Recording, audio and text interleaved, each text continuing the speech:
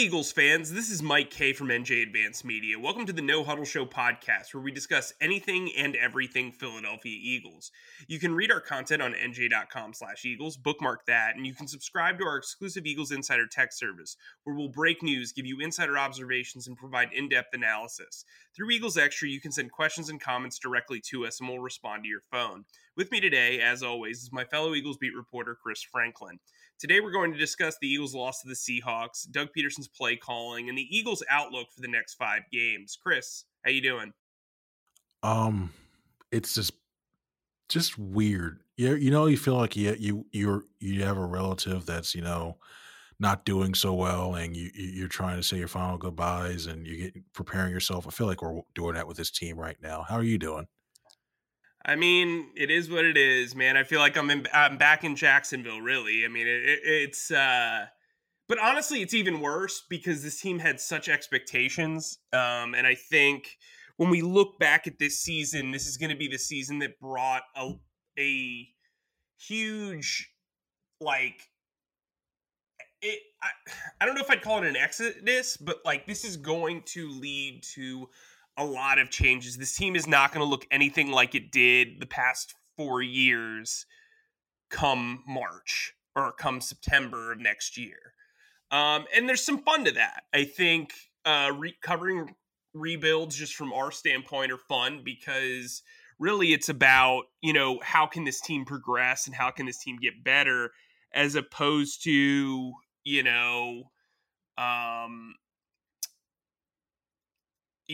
wow, this team's failing to meet up to expectations. Like the expectations are limited, so you're seeing young guys try to improve. The team's trying to improve. Maybe you're seeing different types of play calling, etc. That's what yesterday's loss kind of signified to me. How about you? I think it really did. Those are some very good points, but I just see something that this team is just so far behind, especially on the offense. It's just not funny. Look, it's tough when you look around the league and you see all the innovativeness going on when it comes to play design and creativity, and then you just look at this way this offense runs, and you can almost predict, well, here comes a slant, here comes a rub route or a rub route combination, or here comes a quick corner to somebody because you have so many parts of this offense that are just so broken and bad right now. I just don't get it. It's just beyond. I mean, just looking at it when it comes to a schematic thing, it just looks so broken and bad. Is if I'm Doug Pederson, I'm frustrated. If I'm Carson Wentz, I'm frustrated. If I'm any member of that offense it should be throwing stuff around NovaCare Complex. When they get back there, they're throwing stuff around there. It was just a pathetic performance by that offense. This is going to be, if you guys are recently joining us or just joined us this season, Monday, post Monday games are kind of difficult to do from a podcast standpoint because we got to write and put up a bunch of stuff. We're recording this Tuesday afternoon. And obviously a lot's happened in the aftermath of this game. So I think while we'll talk a little bit about the game, we're going to put it in the context of what's happened since, right? So look, this game had a tight score at the end, but it was nowhere near as close to what the final score indicated. The Seahawks won 23-17. Carson Wentz had an abysmal first half. He was 7 of 17 for 30 yards and a touchdown. The Eagles started off 0 of 5 on third down. They eventually settled in and did much better on third downs. But again, this team started off poorly, and it was largely due to the passing game, which is supposed to be the strength of this team, or at least the strength of the head coach. Carson finished 25 of 45 for 215 yards, 2 touchdowns, and an interception. The interception, you could argue, was definitely on Dallas Goedert, who ran the wrong leverage route when he was running a stick route. And Carson just threw it to where he thought he would be or where he should have been, and it was picked off easily. Then, on top of that, the last touchdown was a Hail Mary that Richard Rodgers made an incredible catch with 12 seconds left. So there's a lot going on in this game. Not a lot good. You could argue Derek Barnett had a really good performance, especially early on, having 2 fourth down stops on back-to-back series to start the game. The offense couldn't do anything with it. What did you take away from this game? Because I think like just recapping this at this point is not as, it's not as fresh on our minds. And Doug Pederson had a pretty noteworthy press conference today that I think is way more important to discuss than really a game that the Eagles should have lost. They did lose, and that's where they are. I think the biggest takeaway I had was that the defense actually, I can't fault the defense too much. I mean, I do. If I had to fault them anything, I would have put in some more safety help and given them for Darius Slay to cover DK Metcalf. Because if you're going to have a guy go 10 catches and 177 yards, think about after that long, I believe it's like a 52-yard pass play, you would have gone ahead and just like shaded a safety over that way to go and give them some support and try to force Wilson to try to go target Lockett or some of his other receivers. But I think that it has gotten to the point now where this team we learned what the inevitable now, that this team, even if they tried to back their way into the division, this team is nowhere near ready to be contend for division, even as bad as this division currently is right now. If you had to put the team up right now against some of these other things, I think the only team they probably could even contend with may be Washington, and even then you still don't even know that they can actually pull out a win with there. It's just it's almost the time now you're almost starting to wonder, hey, you know what? We might actually figure out who the Eagles might select in next year's draft within the first hour of the draft because they're going to be picking that high. It's gotten to that point. I mean, what have you learned about the team? Well, I mean, it's like I said last week. I think this team, Seattle, is really going to determine where they went from here. And I think, today they released Will Parks. I was told that part of the reason for that cut is they're going to promote Graylin Arnold from the practice squad. He's a guy they liked. Will Parks, they shopped at the trade deadline to kind of get more opportunities from some of their younger kids. Didn't work out. He stuck around. I thought he played well, but PFF graded him horribly for his performance against Seattle. And look, you're at this point right now where you're, I think, like a game and a half out of the division race. And, I mean, this team's not good. So you're looking at this situation where you realistically need to beat 2 really good playoff teams and both division teams on your schedule in order to make the playoffs. That's not looking like it's going to happen. The offense is broken. The defense isn't reaping any of the benefits of their early success. It's just a wash right now. And I think, if Howie Roseman's been given assurance that he's going to stick around, we know that Doug Pederson hasn't, because Doug Pederson said that today, then yeah, it's time to focus on the future of the team and the youth movement. I think for people that are anti-Howie, they're probably not going to be thrilled seeing some of these moves because it means that he wants to see what's going on in the future as opposed to trying to win and do everything he can to save his job. I think Doug Pederson is in a weirder spot because while I think Doug Pederson might be the least of the Eagles' concerns here or the least guilty party, he seems like the guy with the warmest seat because A, he's not beholden to a massive contract. B, he doesn't have that long-term, he has a long-term relationship with Jeffrey Lurie, but we also know that Jeffrey Lurie's relationship with Howie Roseman is extremely unique. And so if they do have to point a finger, it does feel like Doug Pederson would be the guy who would get got, if you know what I mean. So on the subject of that, Pederson was asked about play calling, and Pederson has this affinity for play calling. He loves it. He's enamored with it. He frequently talks about how much he enjoys scripting and calling plays. And he's never, when this team's been on a rut before, he's been asked if he would give up play calling, and he basically taunted the media with the thought of ever giving away play calling. Well, today that changed. He said that it's on the table. He's open to it, essentially. He's open to doing something there. And I thought that was interesting. I think it showed self-awareness. I think it showed some humility, because I think, at least to us, we can kind of see the hubris of this organization. And I think when Doug kind of lowers his guard and he's a person and not, a spokesperson, he tends to kind of let loose. And I think be very, like, when he's honest, he's very honest. And so I think that's a strong moment for him. I also think being willing to admit that, look, your offense is 28th passing, 13th rushing, and 28th overall. You're averaging 21.5 points a game, which is 25th in the league of 32 teams. Your quarterback is leading the league in interceptions, turnovers, and sacks. Something needs to change. And if you want to hold your young guys accountable, you want to hold your veterans accountable, holding yourself accountable first and foremost is the ultimate goal. So I think showing that he is willing to change for the betterment of the team, A, is a good sign for his future here, B, a good sign for his future endeavors if he is let go, and C, a good sign for his coaching staff, because maybe one of the bajillion offensive assistants he's hired over the last 5 years could get a promotion. What did you think of that? What did you take away from that comment that he made earlier?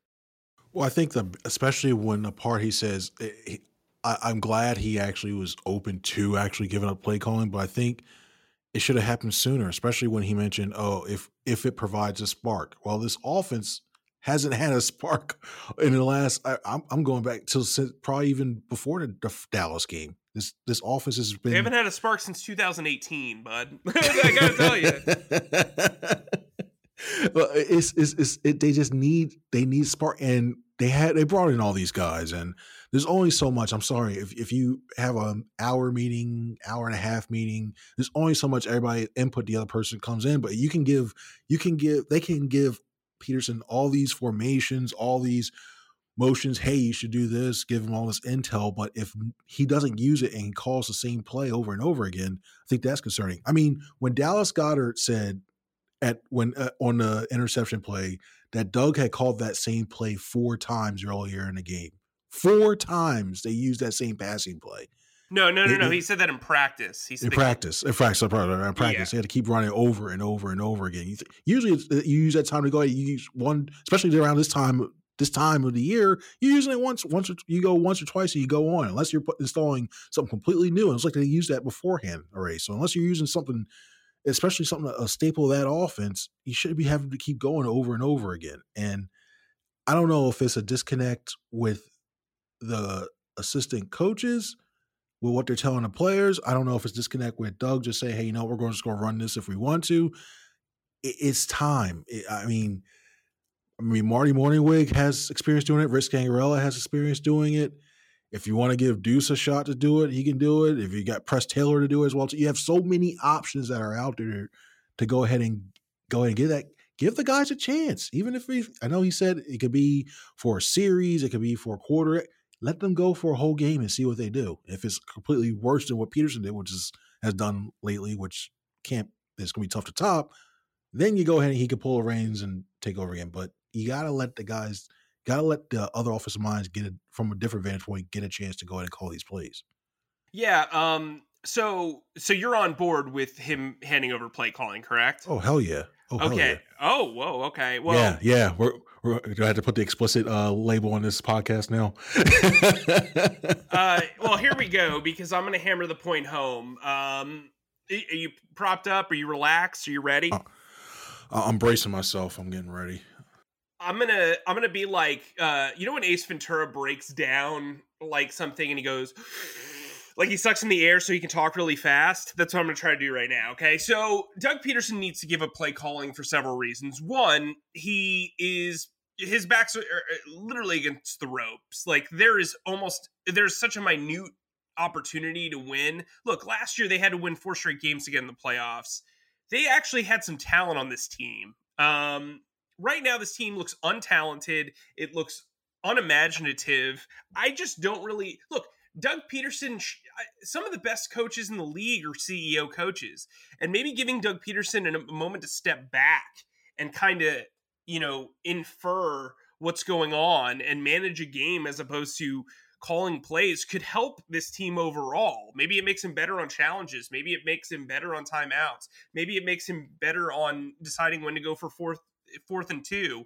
Like, this can open you up. And look, there are 4 guys on this coaching staff that could handle this job. Marty Morningwig, Rich Gangarello, as you mentioned, Press Taylor. I know people aren't going to like that, but if they keep trying to push this guy up the depth chart, maybe see what he has as a play caller, because right now his work as a quarterback's coach and a scripter is not going so well. But I think the ultimate guy is Deuce Staley. We saw Torrey Smith kind of endorse Deuce's ability, or at least his potential as a play caller. I've seen Deuce Staley coach one-on-one at the East-West Shrine game. The guy's a really smart guy. He's been a good soldier the entire time he's been here. And frankly, the guy deserves a promotion. It's cool that he has that like bells and whistles, pomp and circumstance title of assistant head coach, whatever that means. I guess it just means that when your coach has an illness, you take over for him. But really, he's got the respect of the locker room. You can tell he's got the respect of the offensive players. He's a guy who's actually been successful as a player at the NFL level, more so even than Doug Pederson.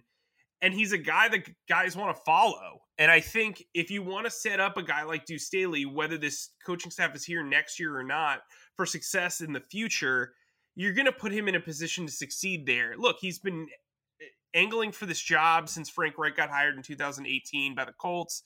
I just think that this is a bunch of things happening at once that tell you, hey, look, Doug, take a step back. Maybe you can regain play calling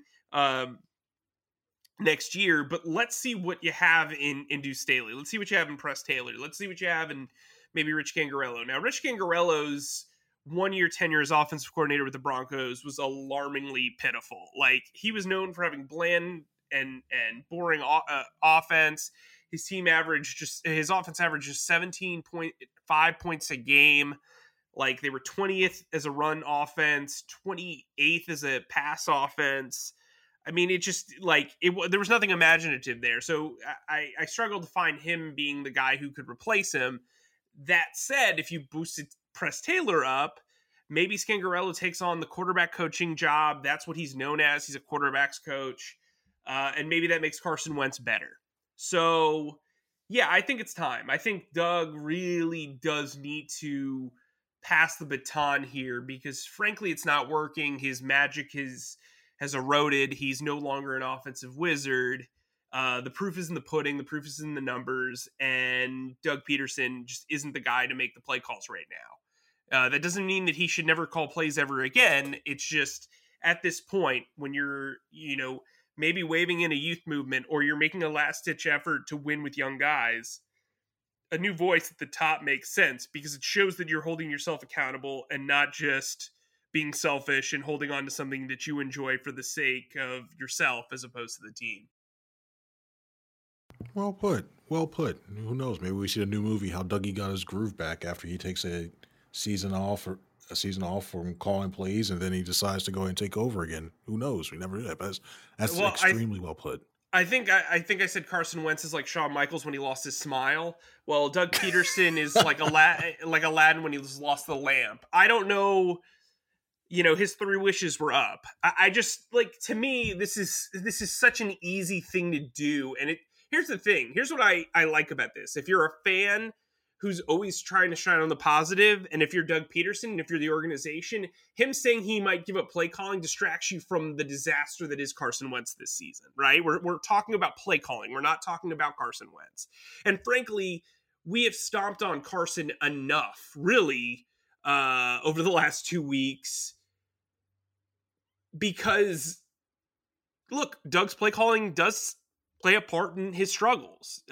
His inability to move him out of the pocket, his inability to adapt with this offensive line falling apart, his inability to adapt with these wide receivers not getting open, his allotment of playing time when Travis Fulgham's playing like 52% of the snaps, that's utterly ridiculous. Frankly, it's idiotic.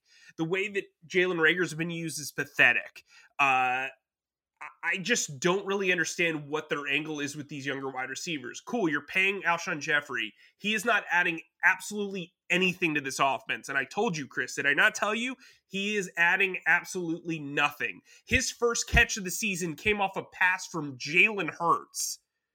Chris. Yeah, and I'll go to say this as well too. I saw a couple times he was open, but that's a whole. We only have 35 times, 35 minutes to go on this one. We can go whole. I can go all an extended edition if you want to, but I get what you're saying. Like I'm not.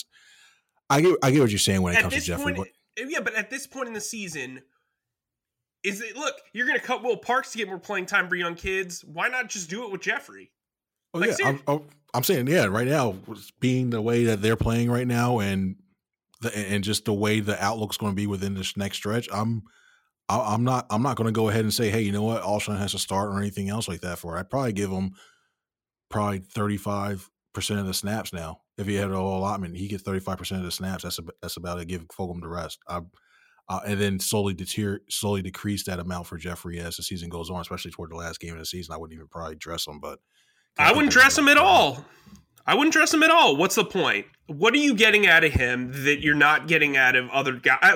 To me, that's been my issue. I don't really I get it. I get it. He's look. You like Howie Roseman have a tough time letting go of dudes. Whoa! Wrong. It's not that. I think that when you look at he still is able. I question the way that he's being used when it comes to being. He's not going to be the guy you run down like a Rager and run 50 yards down the field. I question why they were trying to use him in that aspect, like trying to run fly routes. But when you use him on a dig or a simple stop route, and the quarterback either double clutches or doesn't feel comfortable to throw, and when he is open or he finds a soft spot in the zone, the quarterback looks at him and then goes, let me go ahead and go back over to Dallas Goedert, who has a man draped all over him. I question that part. Cool, but if he's not comfortable with him, what's the point of keeping him? That's my point. I think it's interesting that when Jalen Hurts was in there, he's able to deliver a good ball and he's able to go ahead and do it, and he looks okay. But when Winston, I don't know.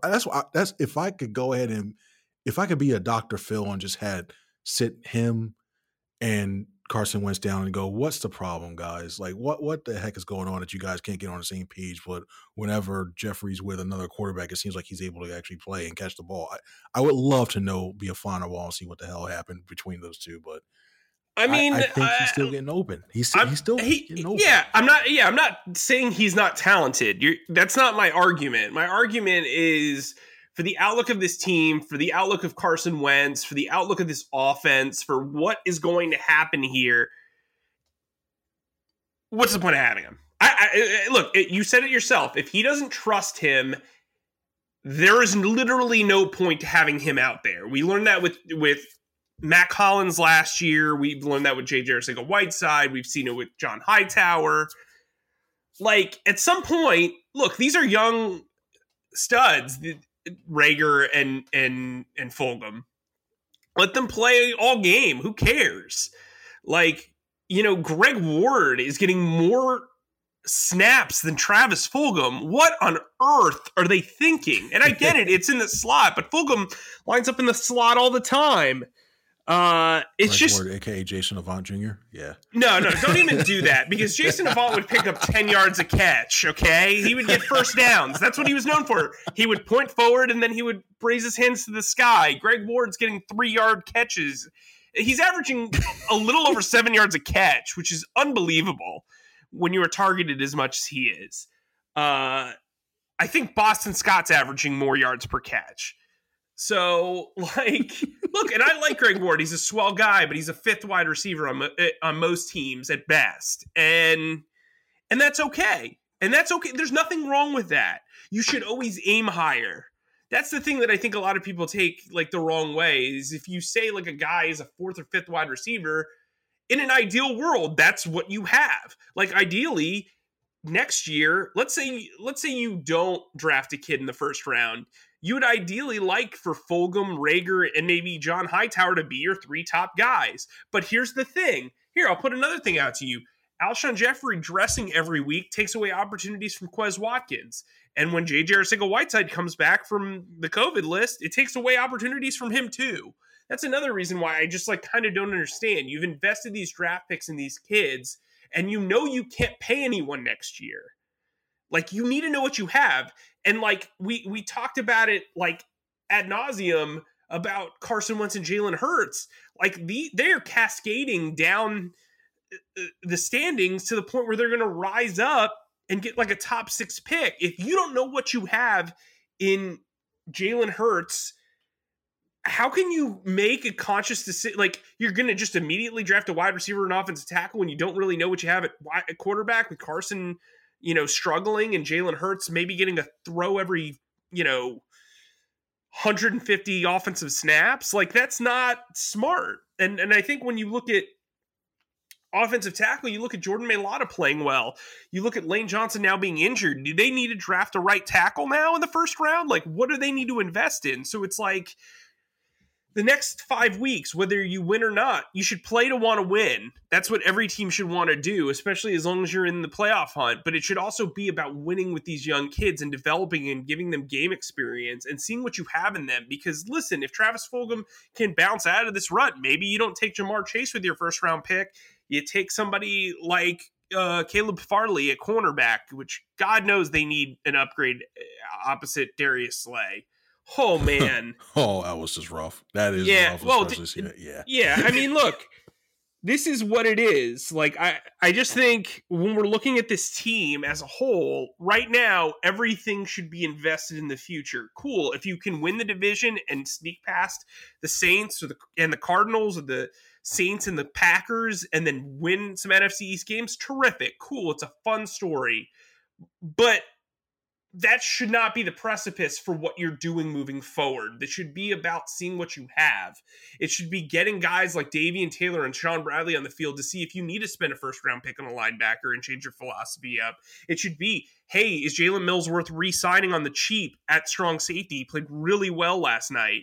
Is it worth making Alex Singleton a starting outside linebacker moving forward and a 3-down guy? Is Javon Hargrave enough to release Malik Jackson? Do the Eagles sign? If I'm Howie Roseman, I'm asking, has Derek Barnett shown enough to get an extension and lower his cap number? Do I like what I'm seeing from Josh Sweat? Can he be a full-time starter? Is it worth extending Brandon Graham so I can lower his cap number? Does he have 2 or 3 years left? That's what it's about. If you see guys as part of the future, you need to be evaluating them the next 5 games, because it's basically a trial run for all these guys. You want to see that they can play hard. You want to see that they can improve, and you want to see what their long-term projection is. Even if they're older guys, if you see them like Fletcher Cox or Brandon Graham as part of the future moving forward, you've got a big decision to make when you're trying to figure out how to get out of this cap hell that they're about to enter, $70 million over the cap. So to me, that's where I'm going. What about you?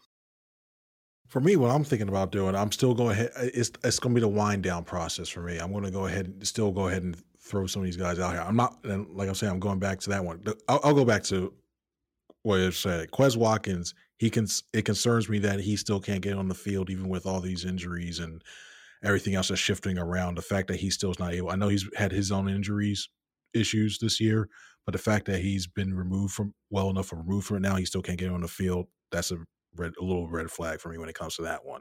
As for some of these other things, the offensive line, the young offensive linemen, they have played well. Mailata did go ahead and play well as well too. I think you already know with Matt Pryor what you have. I know Pederson said today he's still trying to go ahead and get used to he's used to that position over there. He's doing okay, but I think it's about time. At this time, I would have put Jack Driscoll in. You can see. I think you can go ahead and do a mixture of keeping some of these vets in, but also playing a lot of these young guys. I think they can do it in certain positions. I think when you look at, I would love to see Jack Driscoll in at right tackle. I think he can be, especially now that you know that Lane is done for the season. I have no problem with having Jack Driscoll in there to go ahead and see what you got. I think he actually been all right. You spent the 4th round draft pick on him, so you might as well do that. I think when you're on defensive, I think personally, I think it's time to move on from Malik Jackson. I think they have, I think I have a couple. I think T.Y. McGill, I think, has been okay. I think I bring him back next year just to see what he's got, and I'm looking toward the draft in the one of the later rounds to pick up another guy and see if I can find another potential run stuffer to go ahead and help out to work alongside Fletcher Cox to go ahead and help him out with that. But that Hargrave signing, oof, Hey, he had his best oof. game. He had his best game this week. Yeah, And Malik Jackson played horribly. And got one of the dumbest personal foul calls I've ever seen. So, you know, I will say this: I did have a coach, old Coach Ski, used to tell me sometimes, within that first series, first quarter, you take a 15 just to let them know aggressiveness and let them know you're there. I mean, it was a chippy game, and they were going both teams back and forth. You saw Slay, you saw Metcalf. Although I thought it should have been offsetting, and Slay got the 15 for unsportsmanlike. I thought it should have been offsetting, but that's another story. But if you had a guy who's been chirping and doing that way too, and you peeling off, saw a couple of Seahawks peeling off the pile, and you have an opportunity to go ahead and you want to establish yourself, say, hey, we're not going to be pushed around, and it was already goal to goal anyway. Like, it was close to being goal anyway. It wasn't going to be huge. Why not take the 15 for one there just to reassert, like, hit aggressiveness after that? But Malik Jackson, for what he's giving you and for what he's being paid and everything else on the other ancillary stuff, it's good enough to go ahead and it's time to move on from him. yeah, I mean, I think it's one of those things that, like,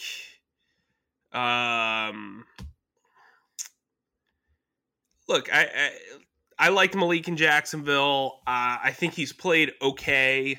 Definitely not worth the contract. And you do want to see. I want to see Raekwon Williams out there. I want to see young guys who could potentially be cheap and play well on the fly, and do things that can maybe entice the next coach who comes in here, the next general manager, or even if it's Doug Pederson and Howie Roseman again. You want to know what you have here. This can't just be this, winding road of terribleness. It's just not. It is what it is, right? Like, this season's relatively over as far as what you can accomplish. And if you want to accomplish what if you want to make the playoffs, it's only really worth it if it's the young guys improving and doing well and earning their spots for next year, because old guys doing that one, just, get the band together for one final run isn't going to turn out as well as, you hope it will, even on your most optimistic day. So, I know we didn't do a lot of recapping of the Seattle game. You probably didn't want a lot of a recap anyway. I think this was not a game that I think a lot of people enjoyed. I will say the curse of being football vampires is no longer a thing because they finally lost at night. No merch? No merch. We'll think of something else. But I think if you look at this schedule right now, they're 3-7-1. I have them finishing 5-7-1. Or sorry, not 5-7-1. 5-10-1. What record do you have for them? I have 6-9-1. I think because I just got a gut feeling when it comes to if Breeze is back or Hill and the way that they play, the style that New Orleans play. I think they'd keep it close. And the only other wins besides possibly the Saints I see here are the Washington and Dallas. And I saw something that was craziness. I still can't believe this. By the time, and that could even change, because by the time if Dallas beats Cincinnati, I think 5:30 has it as Dallas beats Cincinnati, New York, and I forget who the other team is. I think maybe Carolina. I forget who it is, but they actually would have a 60% chance to win this division. It's just crazy how topsy-turvy this thing is. So by the time the Eagles play Dallas, they could be actually have all the momentum playing for a potential division, a playoff spot. So that could change a lot of things. So I think somehow they get 6-9-1. Wow. Yeah. Wow. well, also it could be for all we know, it could be guys could be being rested for also some of those games. They could start resting guys. So I don't know. You never know. I mean, look, if they get 6 wins, I'll buy you dinner. I don't see that happening. I probably already still owe you, I think, for another friendly I bet have we to go to had. Run to Vegas anyway. You did use a Disney reference before 20 minutes in the podcast, so I think I got to cash that ticket in too. Bam. Thanks. Yeah, I mean, look, look, there's tendencies, just like on the football field, there's tendencies among beat writers and podcast hosts, and sometimes you just got to follow the line, you know? Chris, so what's your final takeaway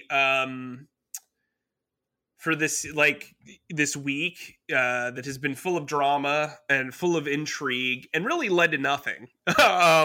What's your takeaway from this week? I think we're going to be in for a very eventful the next 5 weeks are going to be very eventful. I don't think mainly just because of what's on the field, but all the talk that's going to be headed off the field, especially with, is Doug going to return? How are we going to return? Who's getting cut? I think you'll see. And also I'm curious to see if any of these players now will start to be more vocal, especially toward the end of the season. If they do begin basically lose out the rest of the way, especially those last couple of weeks, how many players become vocal and start to really open up? And if what we learn about what's going on in that locker room, that would be real. I think we may see that. I mean, what are you looking forward to this league? Well, I mean, I just want to see the young guys play. Like, that's what's interesting to me. And I got to tell you, this team is not very likable right now. I've talked to a lot of fans who just cannot wait for the season to end. And, anybody who knows Eagles fans knows they're passionate. And when their passion is taken away, it just kind of seems really sad. But anyway, we hope you guys will continue to listen to us, and we hope we have reignited. We've been the spark to the flame of your offense, so to speak. I don't know. I got nothing. I've been listening to a lot of Marvel and Game of Thrones podcasts lately, and I guess that's in my brain. But remember, you can sign up for Eagles Extra at nj.com/text, 2 weeks free. Come hang out with Chris and me. I didn't really actually mean to rhyme there, as much as it sounded like I really tried. The poet didn't know it. Yeah, hey, look at that. I was trying to avoid that one. But also, you can download the No Huddle Show podcast wherever you download podcasts. We'd be happy to have you. Please make sure you give us some 5-star ratings. Give us, catch on to some of our quirks and help us find some merch ideas that we can pitch the big bosses. Also, you can check out all of our wonderful content on nj.com/Eagles. For Chris, I'm Mike. Thanks for listening to the No Huddle Show podcast.